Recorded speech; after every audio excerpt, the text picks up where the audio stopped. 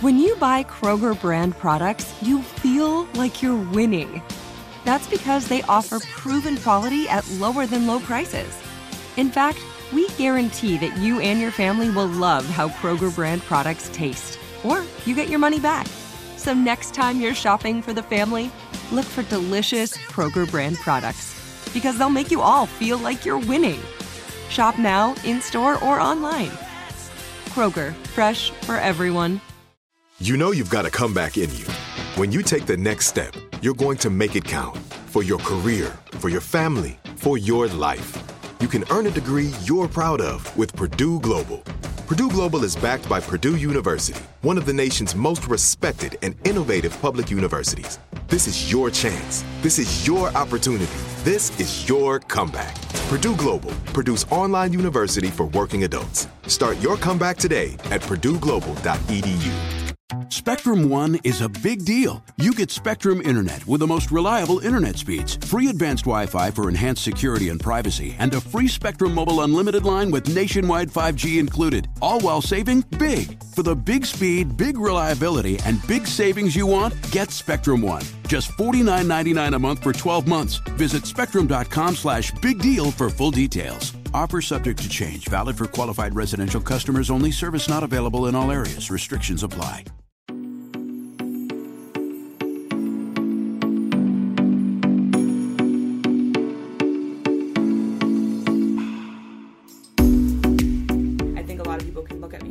She's so fearless, but no, I'm terrified. I just know that I'm scared, and I put the fear behind me and jump in the water rather than knowing I'm scared, putting the fear in front of me and letting it stop me.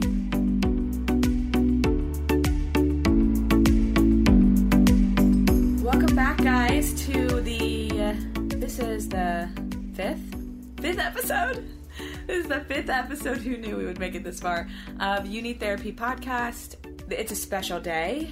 Before we get started, though, I want to say thank you again to Alex over at Booth Tunes for the intro music. Never gets old. So thank you again. Now, before we get into anything, I have a very special top secret announcement, which really isn't top secret because I told a couple people because I couldn't help myself. But after the episode last week, I need a drum roll. I really want a drum roll. So after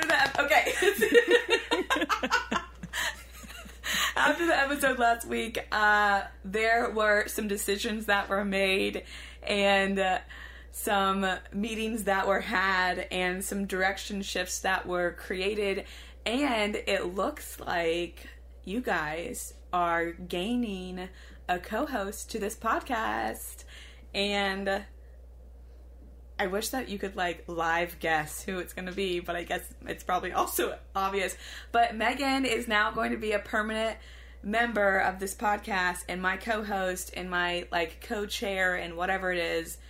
Not vice president and president, president and president, right? Is that right. a thing? I need to be co-president. Right. So welcome, Megan, to your permanent spot on the couch. Yeah. This is so fun. How do you feel? I feel so great. It was so fun. We got so much great feedback after the podcast last week. But I think both of us, the fun part was that both of us were on the same page as we were recording the last episode. We had talked about something I was working on independently, and then as we were recording together, I was like, man, I don't want to be alone. I don't want to do any more projects alone. And so as we were recording, I was kind of even thinking what would this be like if we did this together, and kind of was like, oh, I need to think about it and we need to make sure some things are in place. But it was almost like as soon as we stopped recording, you were like, let's do this together. And I was like, yeah, let's think about it. Yeah. And process a few things. And then also with so much great feedback, it was almost a no-brainer. Yeah. Well, and behind the scenes, Megan and I had gone to lunch Monday. So was that a week? I guess 2 weeks ago now. Mm-hmm. And we were talking about, we want to do something together work-wise, but we don't know what it is. And we threw out a couple options. And then after we recorded the episode, it was well, this is what we do. This is what we're doing together. Easy. It's really proof that we don't always know what's going to happen with things, but it's really proof of like stepping into something and seeing what happens. Yeah. And so it's really cool to have that have happened right here, almost on the air. Yeah. Of us going to lunch and talking about things, and then stepping into doing the next most obvious thing in front of us. And then now we're doing the next most obvious thing in front of us. Mm-hmm. And from there, like, who knows where the path will lead us. But really, I think it's cool that we could take some action and really even give an example of how we're just following the next thing. Yeah. Here we are. Here we are. And I mean, I just have to say, I'm glad that you're here. You know, like, after Wednesday's events, I was at Brandi Carlile and kind of thinking like, shit, I'm going to have to leave and go bail Catherine out of jail. Oh my God. I was like, what are you talking about? Yeah, I'm not going to let that slide. Like, I was like, I can't leave this concert. You know, I just hawked some tickets off Craigslist. Wait. And was so thrilled that they scanned. And then I'm getting texts about a warrant and everything else. Wait a second. we have to tell the story now.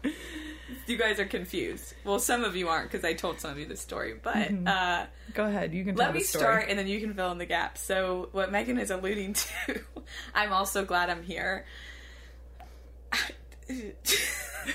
Catherine, speechless. This is like too much information. So I walked into Wednesday was a weird day anyway, because I got some really great news, and then went from getting that really great news to my office, and I got here a little early. So I get to my door, and there's this like bright yellow piece of paper. I feel like telling the story is going to get me arrested, too. I don't know. I'm so paranoid. There's this bright yellow piece of paper that's, like, civil warrant office, and, like, an officer's name, my name, and then, like, a phone number.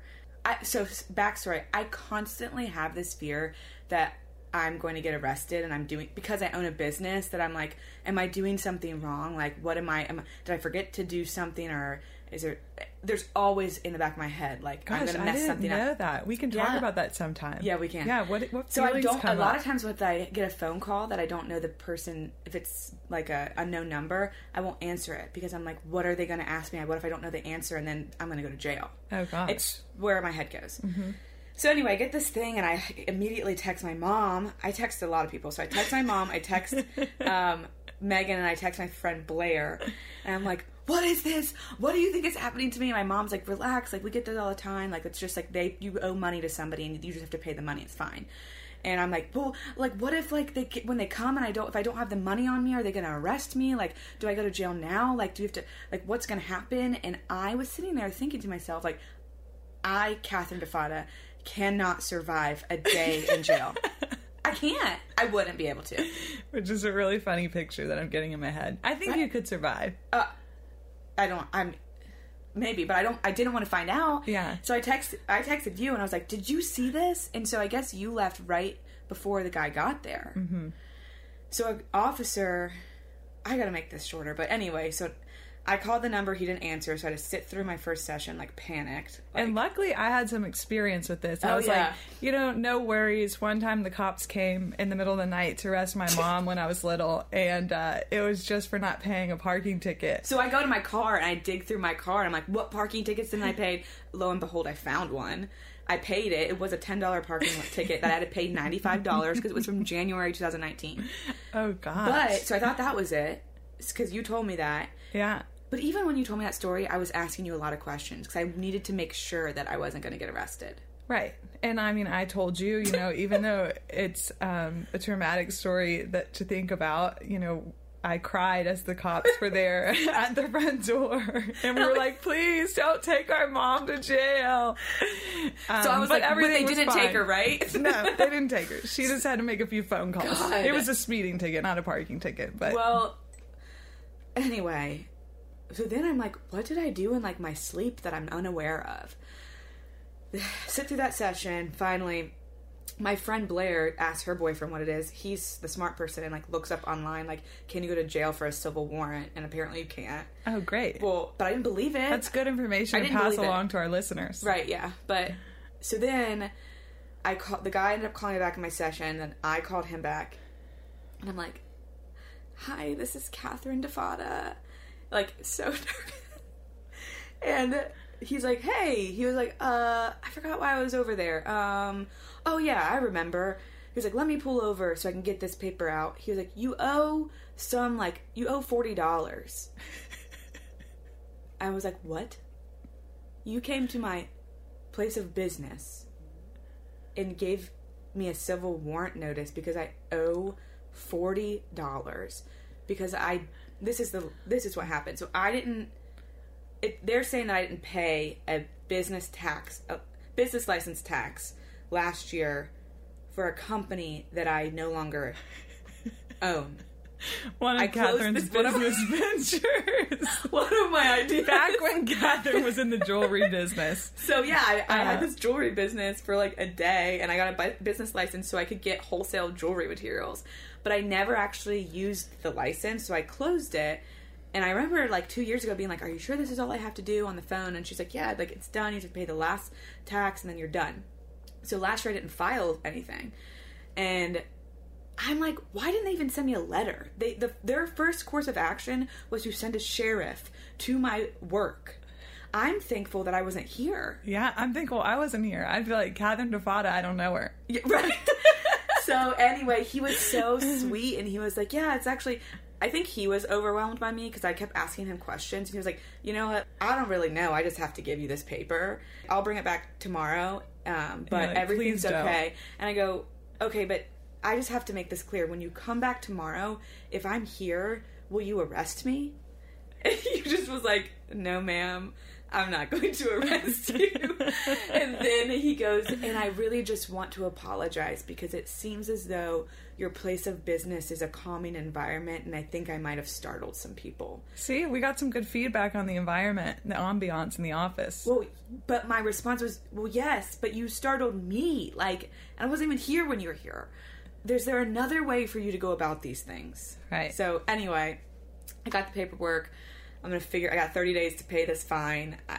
You're going to scrounge up the $40 somewhere. She's going to pull out the crumpled bill from her wallet. Or from, let's be honest, from her car. How did I pay that freaking parking ticket? I didn't never have to really pay that, probably. I know. So I'm here. So she's here, people. She's able to record the podcast. Yeah, and if anything like that happens to you... You're going to be... The lesson we've all learned is you're going to be okay. Yeah, like you're going to be okay. You're going to figure it out. Oh my God. So today's super fun because I get to be in the lead chair. Yeah. And interview you, which I'm really excited about.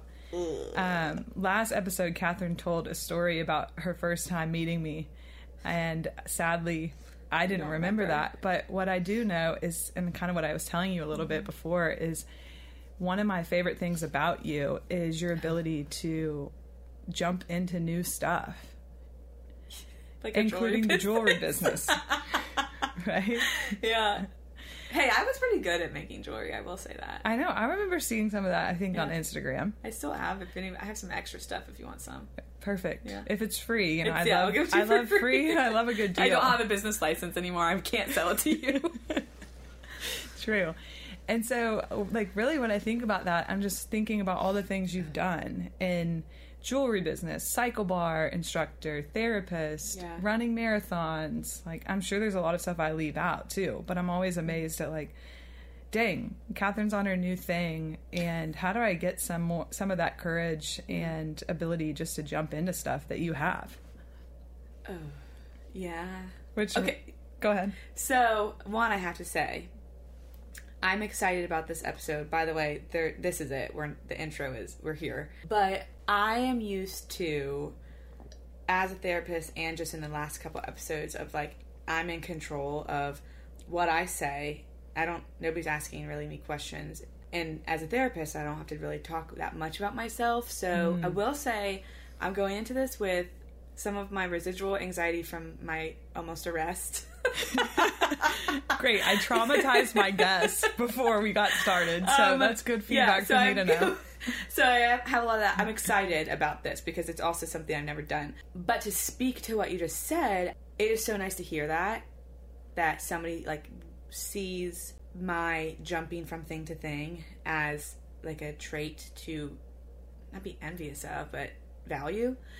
Because a lot of my work the past couple months has been around why the hell can't I stay still?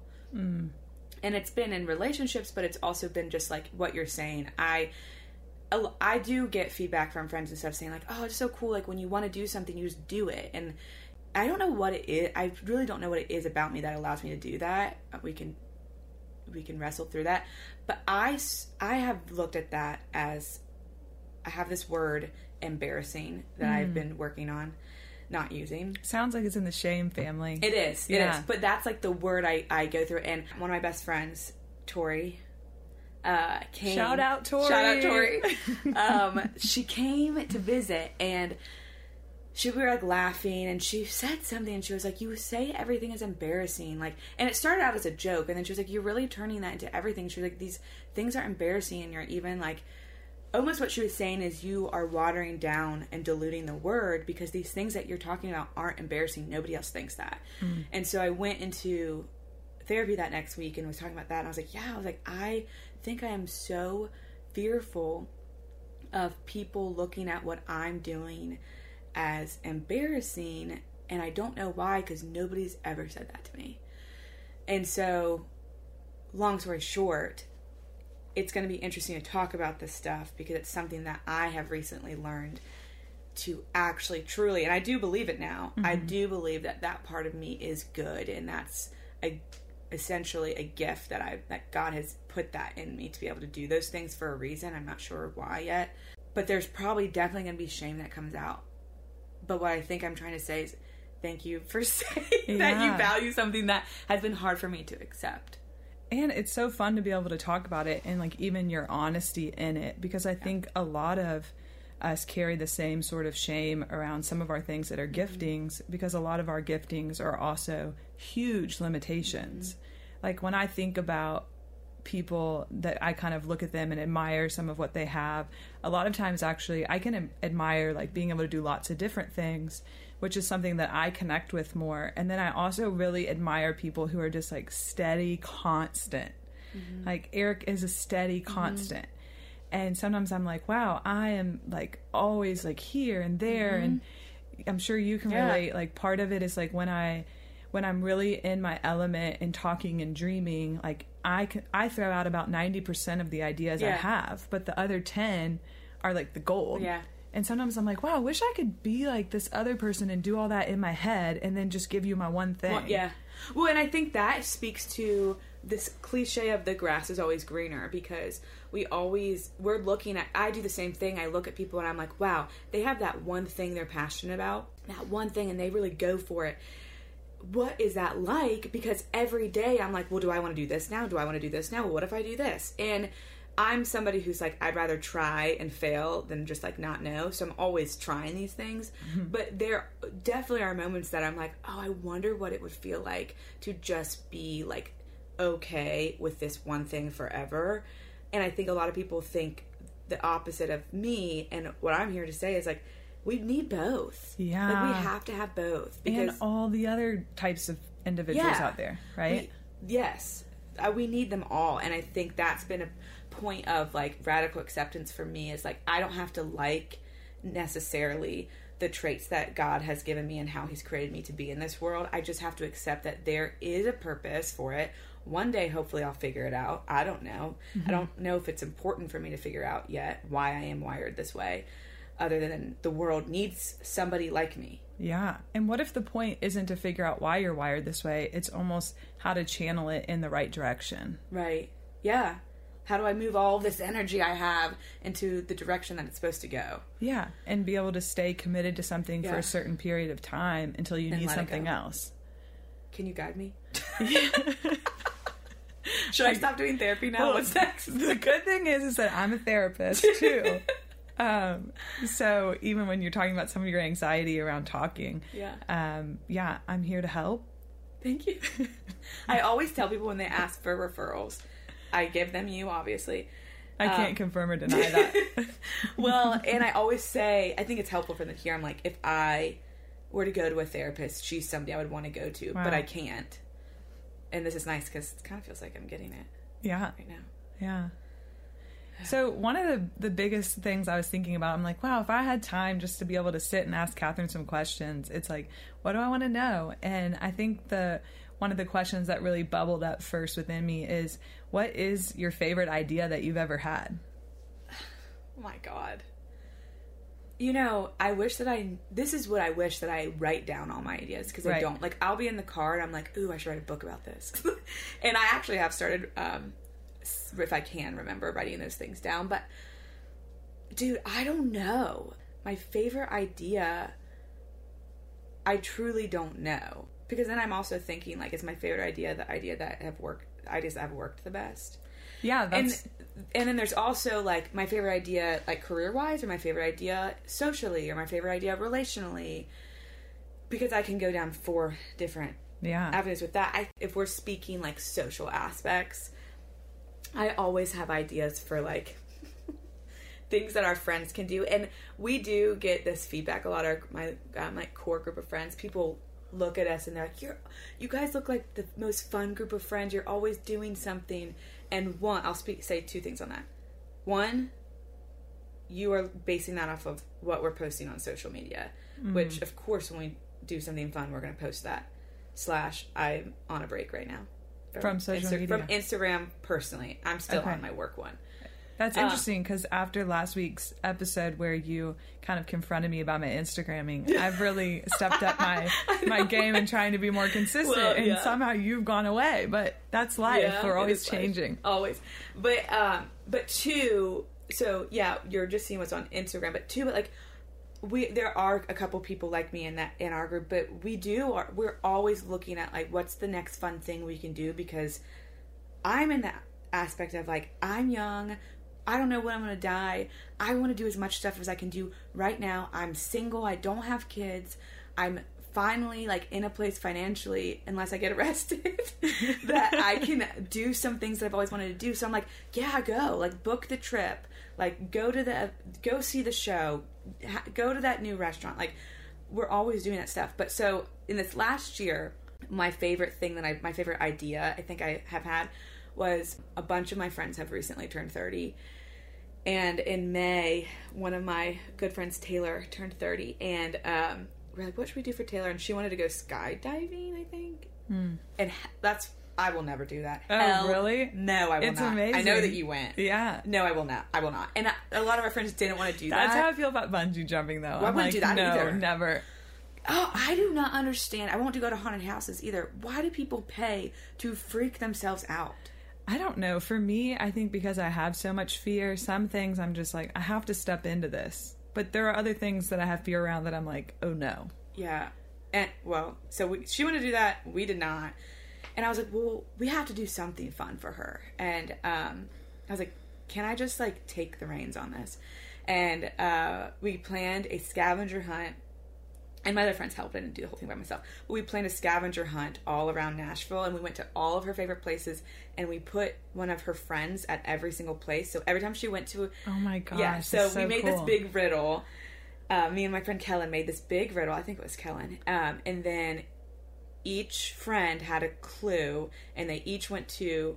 And, like, the clue would lead to the next place.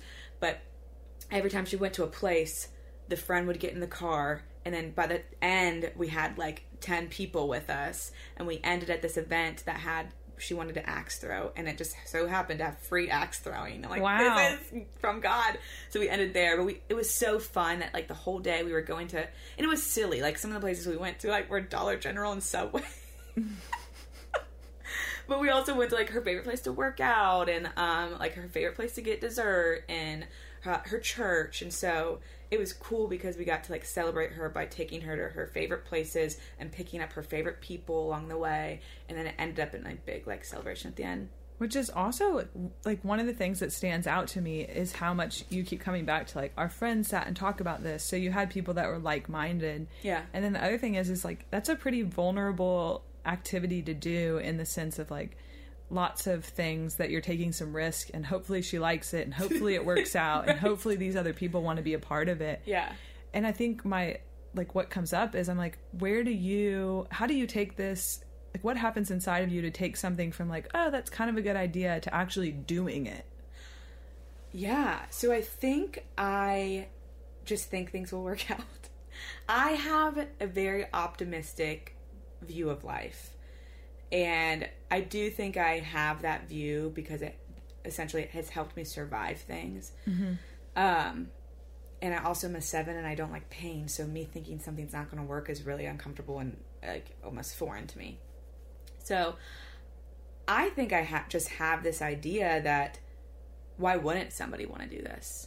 Right? Like that's where I go. Or why wouldn't this work out? Or why wouldn't this be fun? Mm-hmm. Like, of course it's going to be fun. So I think I view a lot of things like that, which is really, it's really helpful because that's what allows me to just like not think about the risks and just go for it.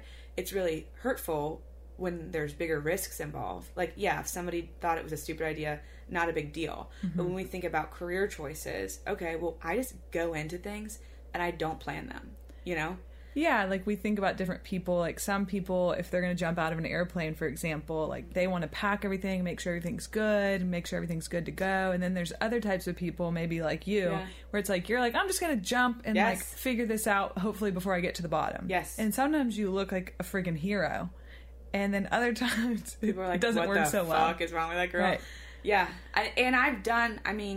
There's plenty of things that I've done that I haven't thought about. Yeah, and that has happened. And I'm like, well, yeah, I should have packed a bag before I went on this trip because now I'm on this trip and I don't have what I need.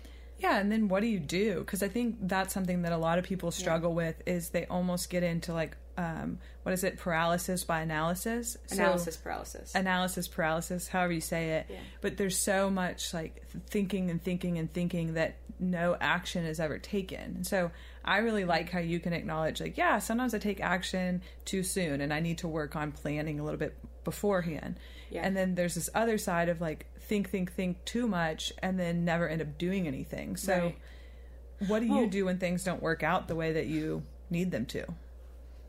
That's a great question. And what is so interesting about me, which I'm still piecing all this together for myself every day, but I used to be the person that did have analysis paralysis. Like growing up, I didn't know. And it's funny, I just was talking about this with my mom over text when she was listening to the last podcast. Mm-hmm. And my mom's actually been doing some cool things and like reading a lot of books and learning about a lot of stuff, which I'm very proud of her for. Shout out to our moms. Yeah, shout out to my mom. And it would be so funny to bring her on here. She would have analysis paralysis. She's choking. Megan's like, what? I'm on water at the thought of it. But anyway, she said, like, I wish I would have known about some of the stuff that you are talking about so I could have helped you. And I was like, you couldn't have known because I couldn't have told you. Because when I did not know I was anxious until I was like 22. I thought that's how everybody's minds worked. And my family will tell you this story about how I'm so indecisive that when I was little, I don't know how old I was, but I returned the same pair of shoes 7 times. Oh my gosh. Because I kept changing the size or changing the color and like I couldn't figure it out. And now I'm at the point, and I did that for years of like, I could not choose things because I was so afraid of was going to make the wrong choice or whatever. I don't know what it is. I haven't figured it out yet. So this isn't the best answer, but something happened at some point in me where I was like, I can't live this way anymore. And I completely flipped. And now I'm like, buy both pairs of shoes. Like, whatever. I don't care. Buy the 7.5 and buy the 7. Or I think that's where it comes in, where I just do things without thinking. Because I know if I really think about it, I won't do it. Mm-hmm. Because I live in like a fear-based world for me. Like my world it's really fear-based, and I think a lot of people can look at me and be like, wow, she's so fearless. But no, I'm terrified. I just don't allow. I know that I'm scared, and I put the fear behind me and jump in the water rather than knowing I'm scared, putting the fear in front of me and letting it stop me. Yeah. Which is so cool. Like even when you talk about like buying both pairs of shoes, it's like, it sounds like an ability to be like, this is not life or death. Right. Like, let's make a decision and move forward. Mm-hmm. Yeah.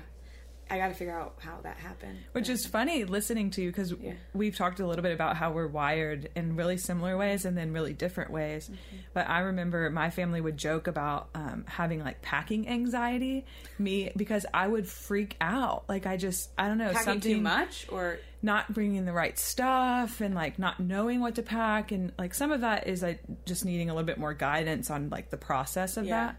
But I remember my parents, like they gave me the best they had like at the time, and they still say this to me of like, my mom would be like, Megan, if you get there and you decide you need something else, like you can buy it. Like we'll buy it.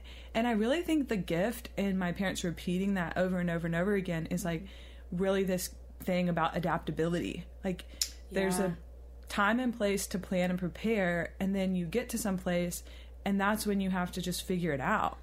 Oh my God. So that's so funny, because something that I like can hear my dad saying this and hear my mom saying this, they use the word be adaptable. They use that phrase all of the time. Mm-hmm. And I don't know that I was very adaptable as a kid, but I do remember them always being like, you have to learn to be adaptable.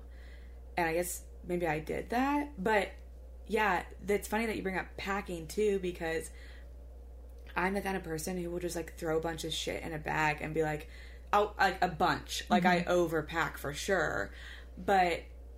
And sometimes I'm like, well, why can't I be organized? And my roommate like has all these packing cubes and everything's like perfect. And like she'll bring, like she literally packed for a trip one time in a tote bag, like a trip that she went on a plane. Yeah, like, that's more my style. Well, I'm like, well, and sometimes I'm like, I wish I could be like that. But then that's where that radical acceptance comes in, because if I was like that, I would be neurotic. Right. Like, because I can be so black and white because of the way I am and my temperament I would rather be all over the place and have a bunch of shit unfolded in a bag and be able to like sit in that than have everything packed perfectly, because that would keep me up at night.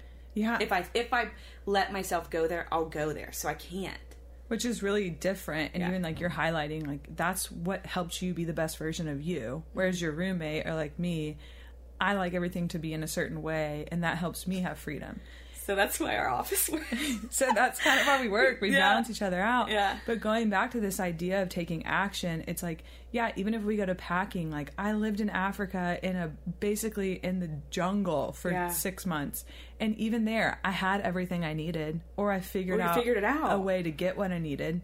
And so I think like even what you're talking about, it's like, yeah, finding this way to be like, you know what, I'm going to jump into this podcast and let it be what it is. And figure it out. And hey, I don't, like, could you have planned on your first episode, like, I'm actually going to have a co-host and it's going to be Megan and then we're going to do this together? No. But I think because my friends were helping me when we were starting it of, you need to have a calendar, you need to do this. And I remember my friend Sarah being like, I'm so proud of Catherine. Like, she planned out all this stuff and has this schedule and she did all this research, and I'm like,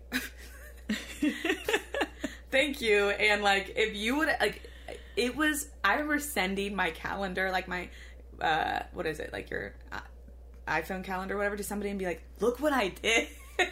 But I did it for 1 week and I never did it again. So I just have to jump into it. But I think that, for even like branching that out to the like wider scale for people, if you're in one of those spots, like where there is something that you really want to do, me just accepting the fact that like in the end, it's gonna be fine. Mm-hmm. Like it's gonna be okay. Like whether this flops, it's gonna be okay. And if it goes well, it's gonna be okay. I think I have the awareness now because of some of the stuff that I've been through that has been so scary. If things go wrong, I will still survive. Yeah. And I think it took surviving things that have gone wrong to know that. Maybe that's where some of that comes from. Of like, I've never died by failing something. Yeah. Like it might have been really hard and it might have been really painful, and you've always come out on the other side, obviously, because you're sitting here. Yeah. Which I think is a really good message. And even like I wanted to shift into talking about a little bit more about like your own recovery story and journey in the therapy world. And I think something that I wonder about is you talk a lot about like struggling with an eating disorder and having a lot of issues around body image and those kinds of things. And I don't really know the story about how you decided to get into recovery or what that looked like. So was there a moment for you that you decided to make a change, and how did you do that? Nobody has actually ever asked me that. So, was there a moment where I decided I need to get my shit together, I need to get over this, or was there somebody like you who was like, you need to go to rehab? No. I think I have a really fluid story where, and I don't know how much we want to go or how, and we'll see where this takes us, but I can probably assume that, because I don't have a memory of the exact moment, but I think where my like choice to find recovery for myself came from probably me being really tired and taking a bite of a carb, honestly, because again, I didn't have anybody in my life who ever looked at me and said, hey, it seems like you're taking this too far, or hey, are you okay? Like, or I don't remember that happening because I think I looked really healthy. And that's the fucked up part with eating disorders and exercise addiction of, I probably never looked better. I mean, that's the messed up part about it all. Like, how do you know if somebody looks depressed? How do you know if somebody looks anxious? Like, sometimes it's really obvious, right? Like, sometimes an eating disorder even is so obvious, it's hard to ignore. But at the same time, so often we're trying to look at people and be like, well, they look okay, rather than asking questions about like, hey, how are you really doing? Or I noticed this, like, what's going on? Well, and I'm sure that I put up some walls where people couldn't probably reach me the way that I wanted them to. But to go back to your original question, I think it started with the fact that I went into this with the best intentions. Like, I didn't have a moment where I was like, I'm going to develop an eating disorder. Not at all. Like, that wasn't my thought. I never thought that that's something that would happen. I was always one of those people who was like, I love food too much. I could never do that. But what I do know is that, I say this a lot to people, but I think that we're all born with these two desires. One is to be ourselves, and the other is to find love and belonging. And both of those there's nothing wrong with either of those. The thing that ends up becoming an issue is that the desire for love and belonging ends up being stronger than the desire to be ourselves. And so again, going back to being adaptable, and being resilient, we will do what it takes to get that feeling of love and belonging. And growing up, it was nobody's fault, but it was my temperament, and the way my mind worked is I connected love and belonging with attention. And so throughout my life, I did certain things to get attention, and sometimes it worked and sometimes it didn't, and I moved through that. But in college, I didn't have the kind of attention that I wanted, so I went and found a way to get it, and that was like, I'm going to lose a lot of weight. And oh my God, it worked. Like, which actually doesn't make you bad. It makes you brilliant, because like attention has become this really dirty word. Like, oh, she's just doing that for attention, or he just needs attention. Why wouldn't I want that? And the thing is it's a human desire. Like, the word attention like has the word tend in it, to be tended to. Like, we all need attention. And however your system was organizing it, like, you weren't getting the attention you needed, so you went and found a way to get it. Now, did that way eventually backfire on you? Yes. But the need and the desire there was good. Yes. Thank you. Thank you. And I think it took me some time to get there. But so I went and I figured out a way to get it, and I loved it. And so, of course, I wanted more of it, going back to what we kind of talked about last week with the addictive cycle. And so, it worked for a really long time, and then it started to backfire in ways where, it was giving me this attention, but I was having to give up a lot of stuff, like the innate parts of me, like the outgoing one, or the one that's fun, or the one that wants to, like, which those can be pain points for me too, but that is who I am. I am like a life of the party kind of person. I love to laugh. I love to do things. And I love food, and I love celebrating around food, and so I became a shell of a person because I couldn't keep my eating disorder if I was at all of these events and around all this stuff. And so I think, to put it very simply, there was a point when I was in it started at the end of my senior year of college, but, you know, it took a while for me to actually acknowledge it. Like, I was exhausted. Like, I just was exhausted of resisting myself. To get this thing that I then realized, yeah, it did give me attention, but it didn't fix the actual issue, which is something that a lot of people in their eating disorder can't comprehend or refuse to accept. Of like, it didn't give me, yeah, I was getting attention from guys like I'd never gotten before, and I was getting attention, a lot of compliments, and I remember around that time is when I got an Instagram, so that was great. And if we go back to, like, you're talking about, you're finally looking the way that you, like, thought you wanted, and you're getting compliments on the way you looked, and you're getting attention from guys, and you said something about how it didn't give you what you really were looking for, or it didn't give you what you really needed. And so even if you think about that, or if you could speak to, like, what were you really looking for? Yeah, I wanted I was thinking that attention was the same thing as love, and that love and attention that I was getting from people would make me feel better about myself. Because there was a constant from a young age for me of how do I gain attention, I don't know that I ever really sat down and understood who I was and understood the redeeming parts of myself, and with that, the parts that aren't so redeeming, which we all have. So I never found what I didn't get was a place of, I always think of like an exhale. Like, what I was really wanting was like rest and knowing that I was good. And I never found that, because the way I found it was essentially teaching myself that I'm bad because I want to eat, or I want to sleep in and not go to the gym, or I want to do this, and that's bad because that goes against what I'm doing to make people think I'm good. Does that make sense? Yeah, it's kind of like the art, or the whatever comes along with performing, is like, you're damned if you do and you're damned if you don't. Like, anytime that you become whatever you think other people want you to be, and then you actually get what you think you want, which is acceptance from that, it backfires, because then you don't know if they really accept you for you, because they're accepting you for who you're pretending to be, or performing to be. Yes. And so there's just this no win with it. And it's just this endless cycle of like, oh, these people love me, but they don't really know me. Well, yeah, and then it's like, do I have to... I think my part was like, I sat and was thinking to myself, do I have to do this the rest of my life? I remember thinking, like, two, like, distinct memories. One, I don't know why it's this, but I remember being like, I'm never going to be able to have a Pop-Tart ever again in my life. Which is like... What kind of Pop-Tart?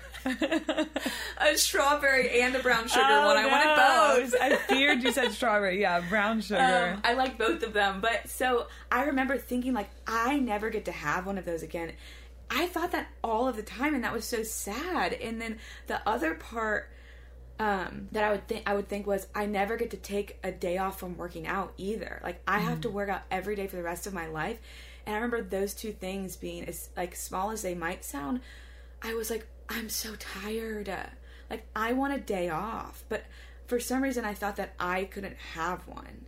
But I didn't think that for other people, because I thought, and I think that comes from the idea of, it was just because I couldn't accept myself. I didn't know myself enough to accept her in the first place. But something that I learned through that is, God, and this goes to so many parts of life, but I couldn't bring in enough people into this room right now. I could pack this office that we're in right now 50 deep if we could get them in here, and they could all tell me that I'm beautiful and I'm good enough and I'm wanted, and that wouldn't do anything. It would do something for me for a second, but in an hour I would need something else. And so I learned that there would never be enough outside validation to fill the void of the inside validation that I needed from myself. There never was going to be enough. And that was a good thing to realize, and it also was scary, because it was like, well, shit, now I have to do this on my own. Yeah. Like, it's this moment of clarity or grace or waking up or whatever you want to call it, where it's like, wow, my need for this outside of me is totally insatiable. And if I'm willing to recognize that, then shit, like, I better start working on what's going on inside of me. Yeah. So then I started to try to, like, you know, be better. Yeah, then you went through the trying harder stage. No, I mean, like, there was that point.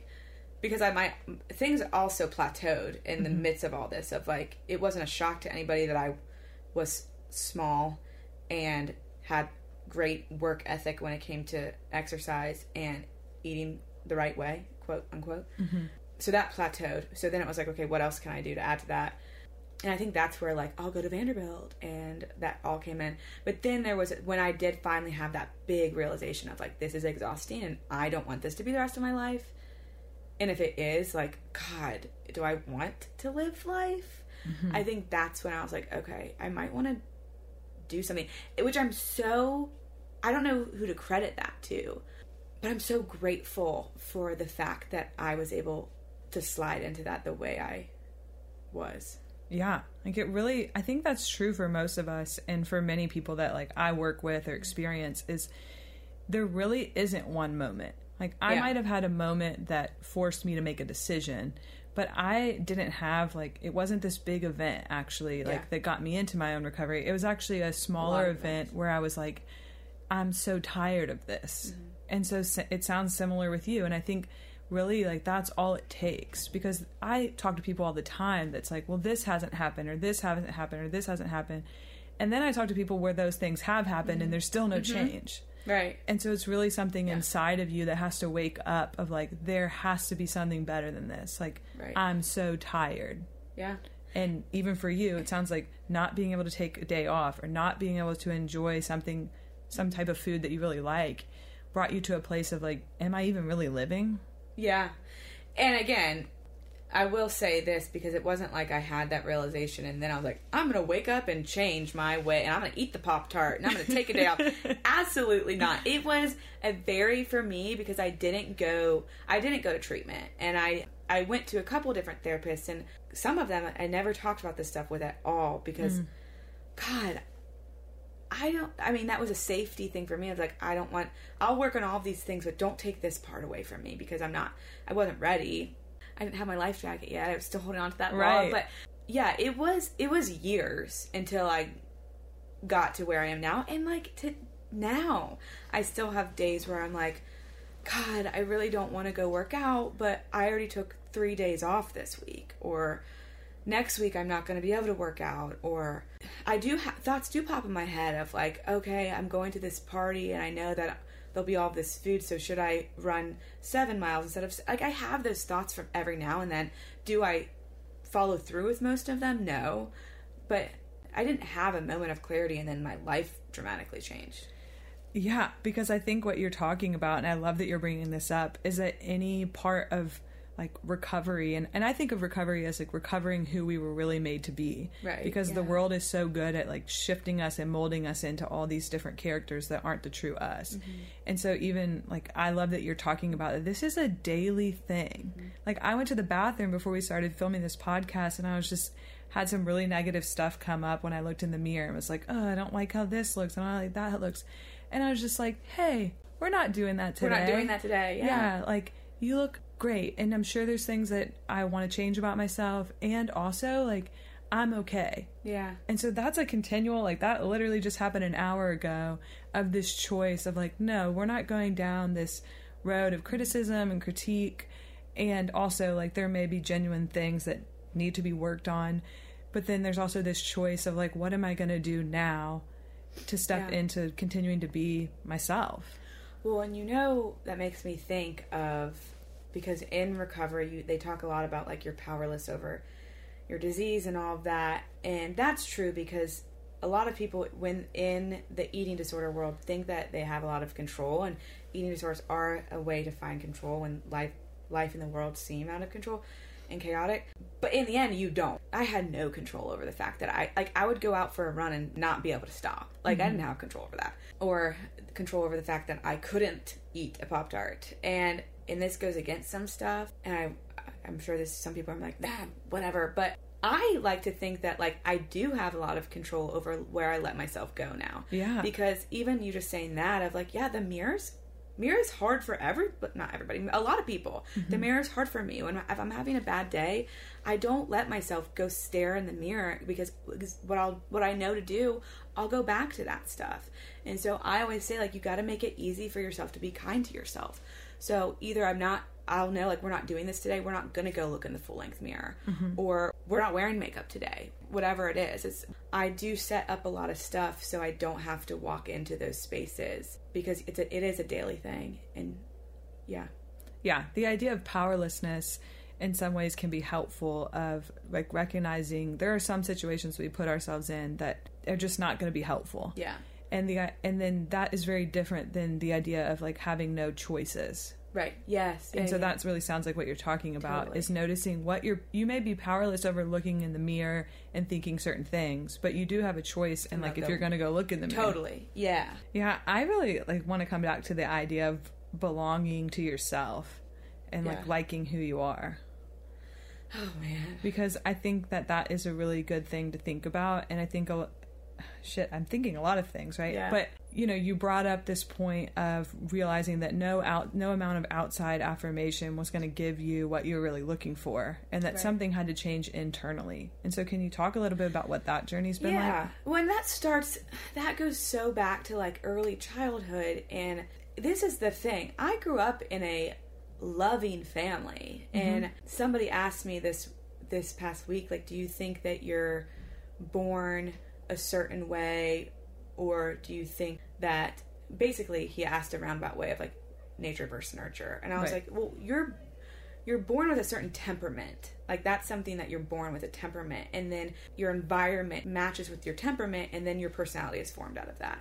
So I was born with whatever temperament I had, so that whatever, I had a loving family, and I know that there was praise and validation.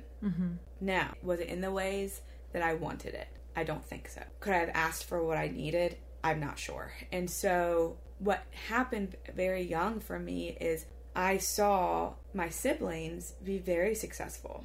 I was the third of 4. And then my youngest brother is 6 years younger than me. So it's like I was the baby and then got that ripped out from me. And then you got smushed into being a middle child. Yeah. So my family is very... I would call everybody in my family is pretty talented and gifted, and it's sports. And I liked sports.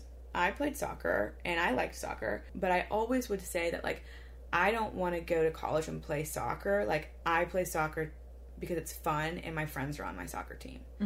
So I didn't, like, when things got more competitive, I was on a shitty soccer team. Like, I played travel, but we sucked. Instead of when I should have moved on and gone to some other teams and gone and gotten other training, I didn't want to leave my friends. Yeah, because here's this thing coming up for you. Like, if we even went back and tallied how many times you've said fun in this episode. Yes. Right?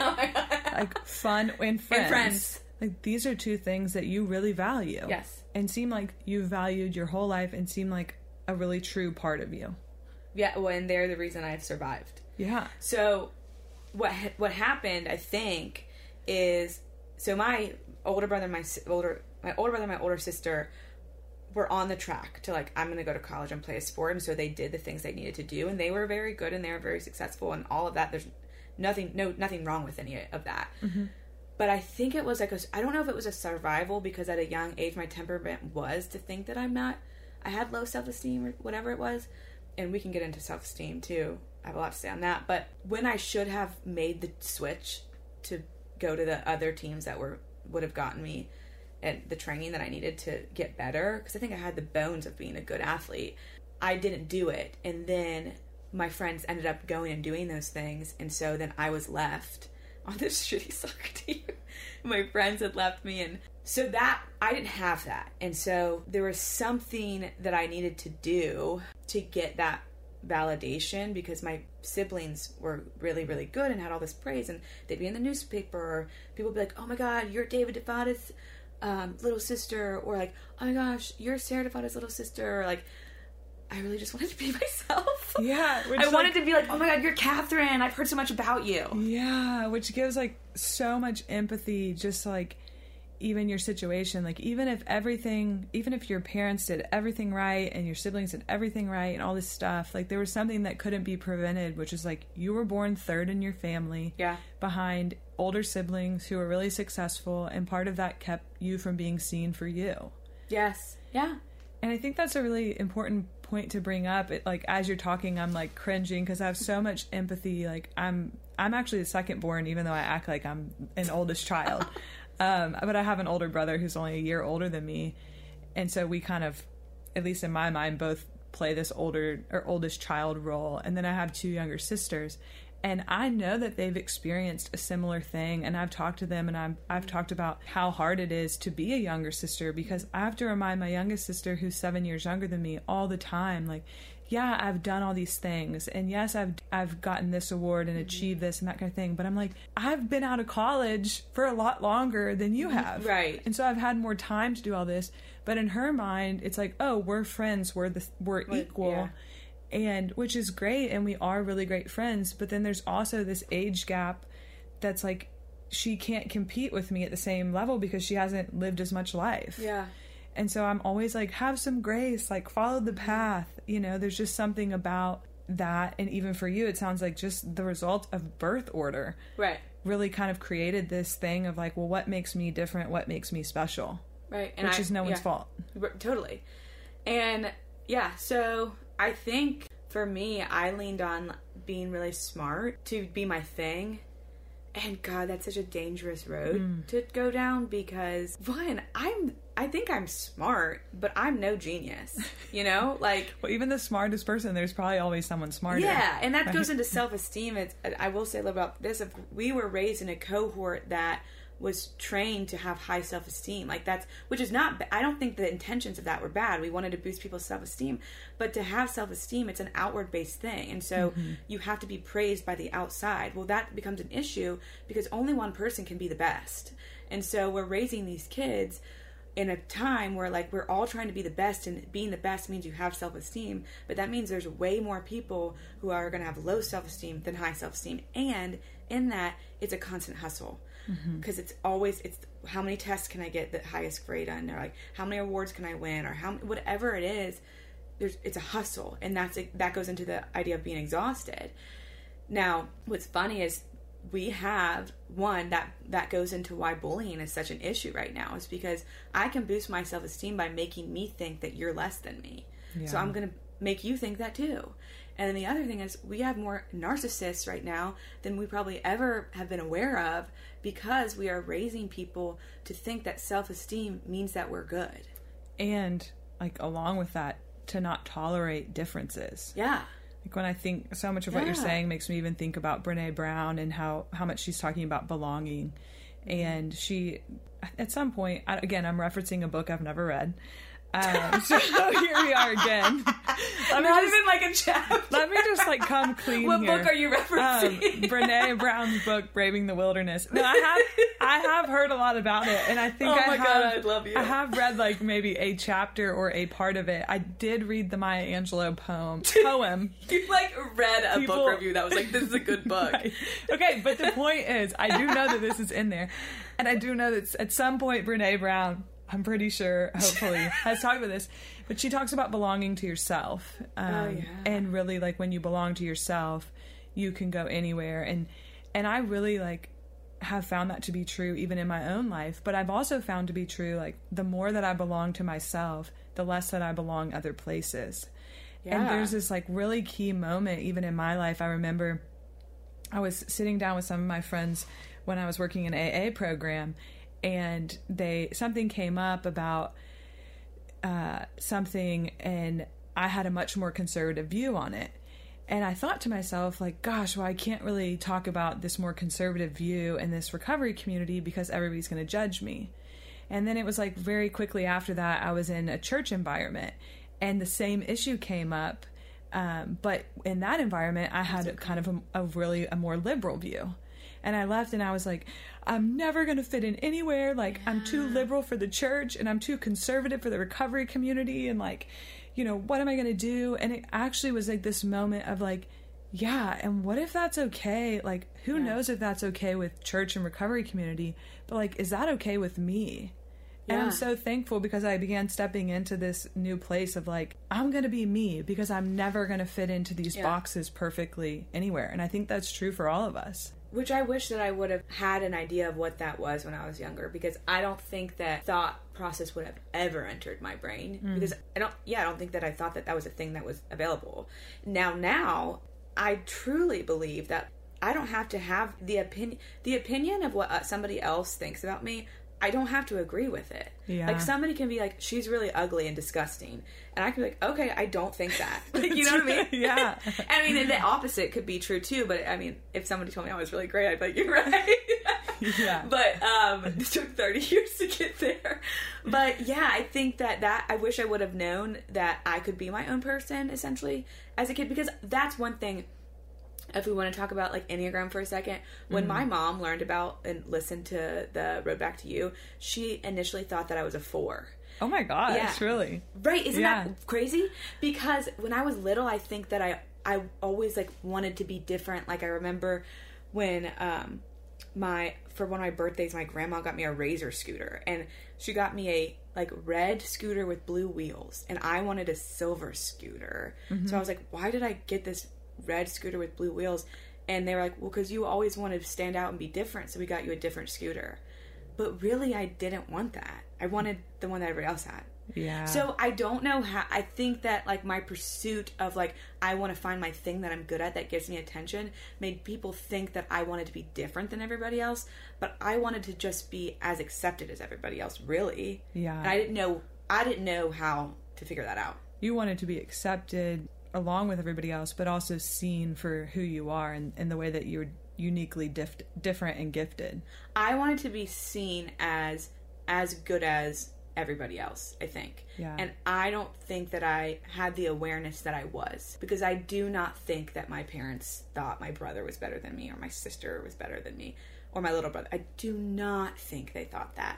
Now, I think because of the things that we did with our lives, it was easier to praise them. Like, it just was. Because really what you're talking about is like, you carried this narrative of how things were. Like, you were less than your siblings because you didn't play a sport, which playing a college sport, like, I'm like, oh, that's not that impressive. But there's so much more that goes into that. But you carried this narrative that you were less than, and then you walked through the world, like, through these glasses with your narrative, looking for evidence to confirm it. Oh, 100%. Yeah, so we've talked a lot about a lot of different things, but what I really want to come back to is we've talked about, you know, maybe how some of these beliefs developed around how you viewed yourself and how the eating disorder and your relationship with food and body kind of got in this wonky place. But I really want to come back to like what happened next, even if we're connecting it with your ability to make changes and step into the unknown for what you think is going to be better on the other side. What did that look like in your own recovery journey? Yeah, so, you know, I really struggled when one of my therapists asked me one time, like, do you like yourself? And I was like, yes. Like all clients say. Yeah, I was like, it's like, well, yes. You really don't seem like you do. Well, and that's what she said. She was like, well, it doesn't sound like you like yourself. Yeah. And I think that was a wake-up call for me, because I was like, how can you tell? Also, like, why don't I like myself? Because I will say, I've always been blessed by having a great community of people around me. And I don't think people would want to hang out with me if I sucked, you know? And if I'm looking for this outside validation, I'm getting it, like, in some regard, like, else I wouldn't have friends. I think a lot of that plays into relationships, though. I think that I use that as, like, I want to have all these friends, but I'm not married. Next episode. Yeah, next episode, for sure. But anyway, so I think for me, that was a really slow process. It started with this idea, okay, if I've been going back to how I was talking about the whole idea of attention versus the desire to be yourself, and I was like, okay, well, if I drop these things that are giving me attention, then I can start looking at, like, what actually is really me and what actually is the disease part and what maybe are both, because I think sometimes there's both. And so one of my therapists said, Catherine, this is so funny because it goes along with your story. She was like, you need to get a hobby. You're like, I have 100. Well, yes, I was like, I'm a runner. And she was like, you need a hobby that isn't an addiction. And I was like, what? And it's so funny because, people are like, what do you like to do for fun? I always feel like the most boring, person ever, because I'm like, I don't know. I hang out with my friends. But I was like, I would like to have something I could say, like, this is what I do. So we talked about a lot of things, but that's where I landed on the jewelry. Oh, she wow. was like, she was like, it would be really good for you to have a hobby where you work with your hands and you can be focused on something, so you're not ruminating on all of the crap that you, cycle through. Because when I would go on runs, all I was doing was cycling through, negative thoughts. Mm-hmm. So I started doing that, and then I was like, wait, I'm good at this. And then, I opened that business, and here we are. I almost get arrested. But yeah. Thanks, therapist. Yeah, thank you. That's the therapist that's in this office. Oh, wow. But anyway, so I think it started with that, and... Well, it sounds like you started making changes in your life to move toward being a healthier, better version of yourself. You know what is coming up? Yeah.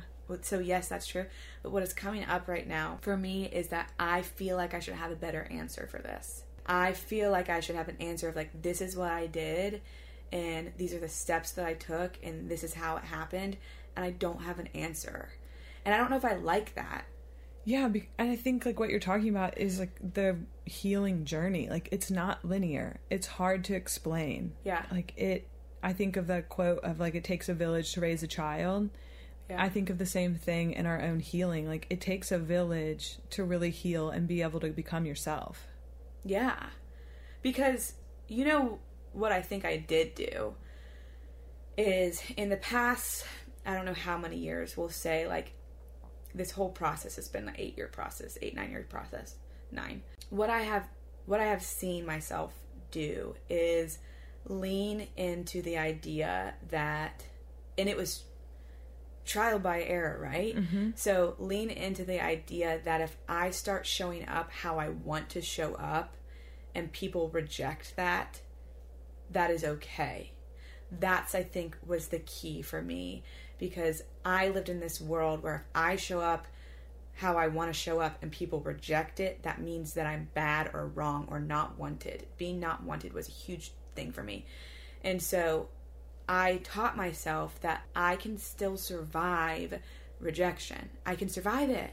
And it's more risky now, because before, if I was showing up how I thought you wanted me to show up. So if I was rejected, it wasn't my fault. I was like, well, these people want this, so they should be happy with this, or whatever. But now it's I'm doing what I want to do.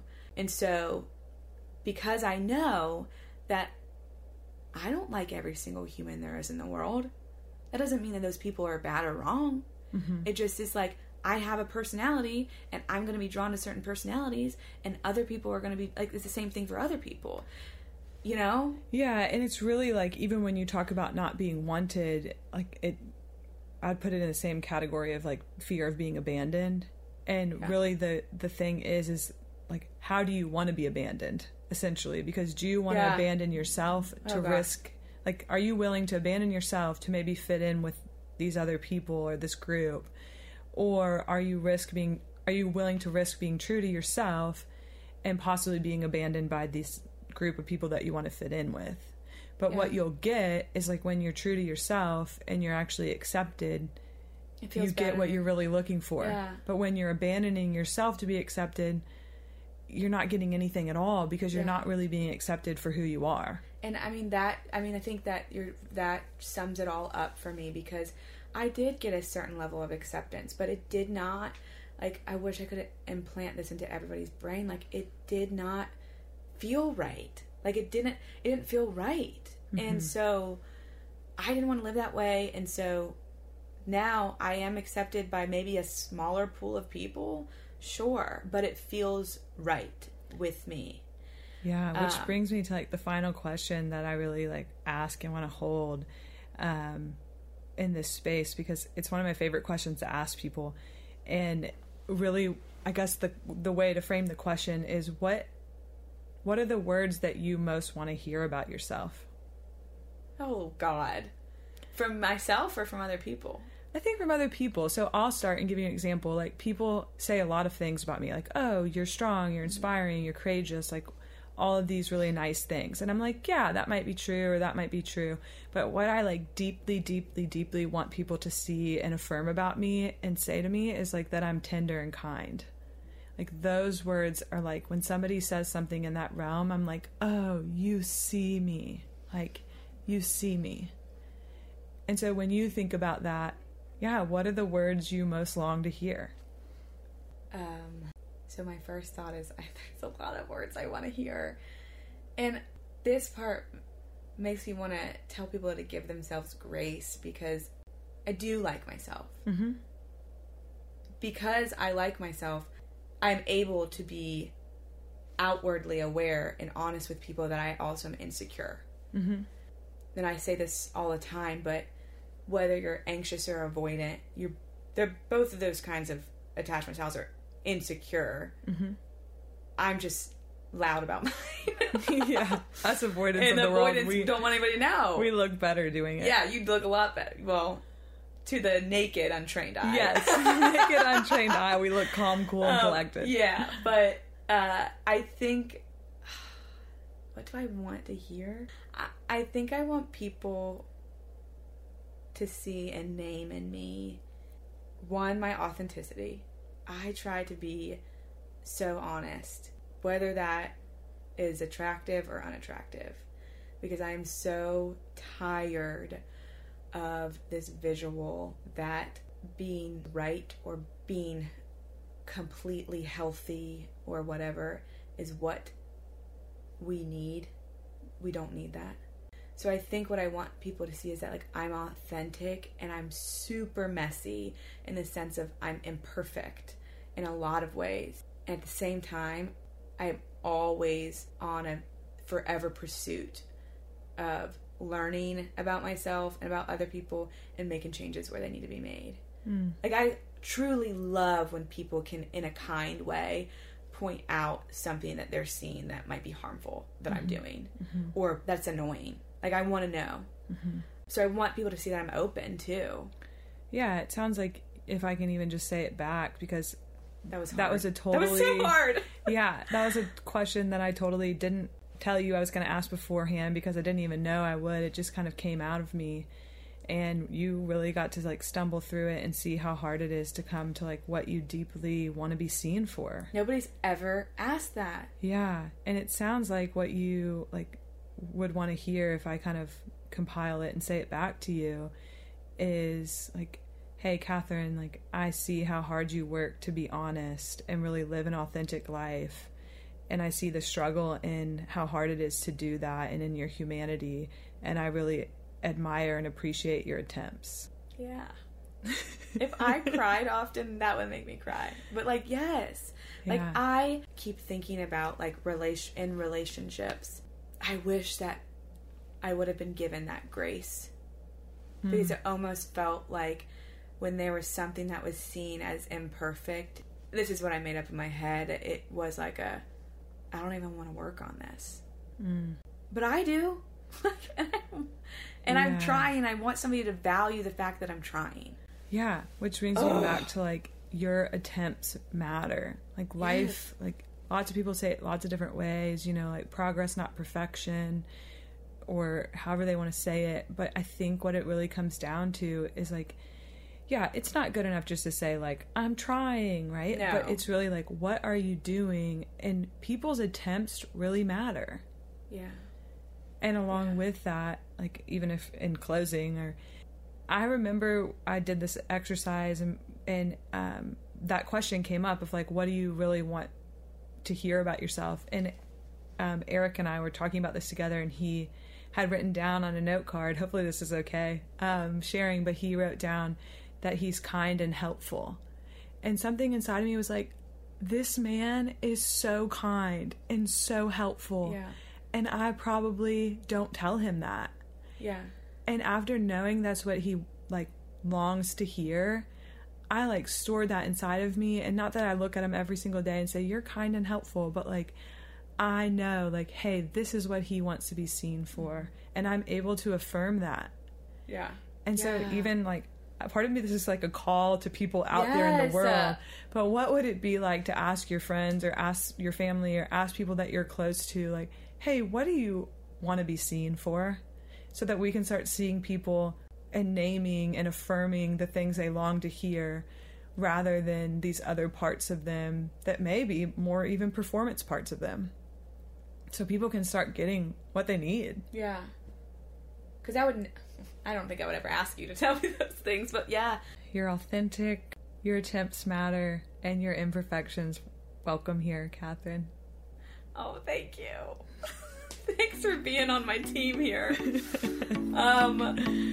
Is that where we end this? I think so.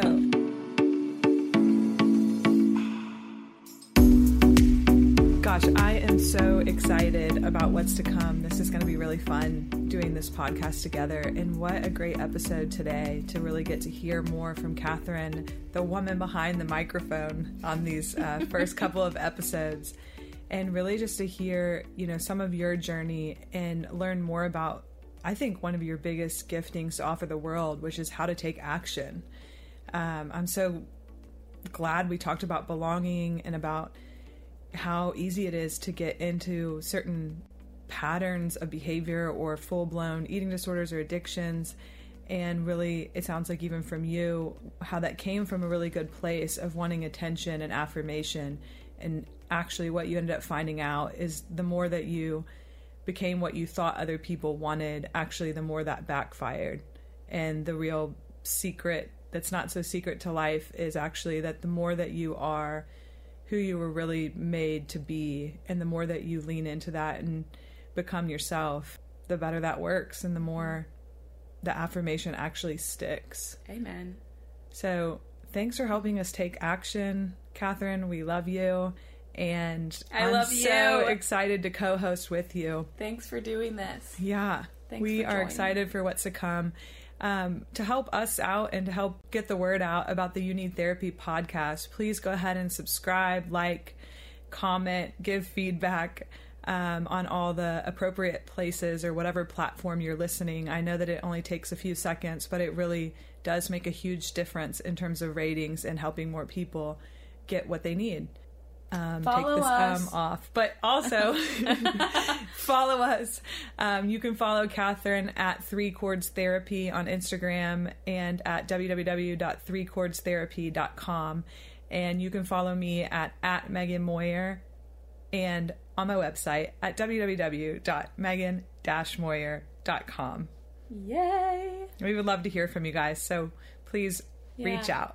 Tell us what you think. We love you. We love positive affirmation. Okay, I worked on myself, but I still need affirmation. And I also appreciate some constructive feedback. Yeah. Or also questions or topics that you all would like covered. We welcome all things, except for abuse. Thanks for clarifying. All right, bye. Bye.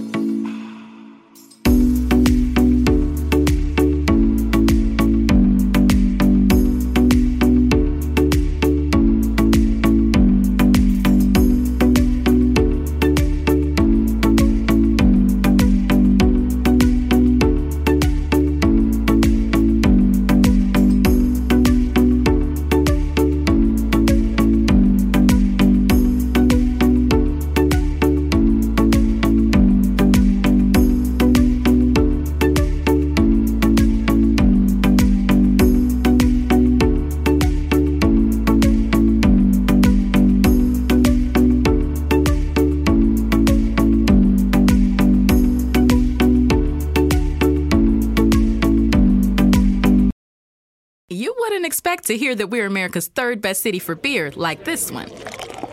Or home to vibes like this. And this. It might surprise you that we're top 10 for immersive art that's like, whoa. And, not to mention, we have one of the top zoos in the country. So can a city with the country's best pro soccer team, ranking as a top culinary destination in the world, be in your own backyard? Yes, Columbus. Plan your summer at experiencecolumbus.com/summer. Your credit card should match your lifestyle. At Kemba Financial Credit Union, choose a card with benefits that work for you. For a limited time, all cards have 2% cash back on purchases and 0% interest on balance transfers for a year. Apply at Kemba.org. Restrictions apply. Offer ends June 30th, 2024. There's no distance too far for the perfect trip. Hi, checking in for... Or the perfect table. Hey, where are you? Coming! And when you get access to Resi Priority Notify with your Amex Platinum card... Hey, this looks amazing. I'm so glad you made it. And travel benefits at fine hotels and resorts booked through Amex Travel, it's worth the trip. That's the powerful backing of American Express. Terms apply. Learn more at americanexpress.com/withAmex.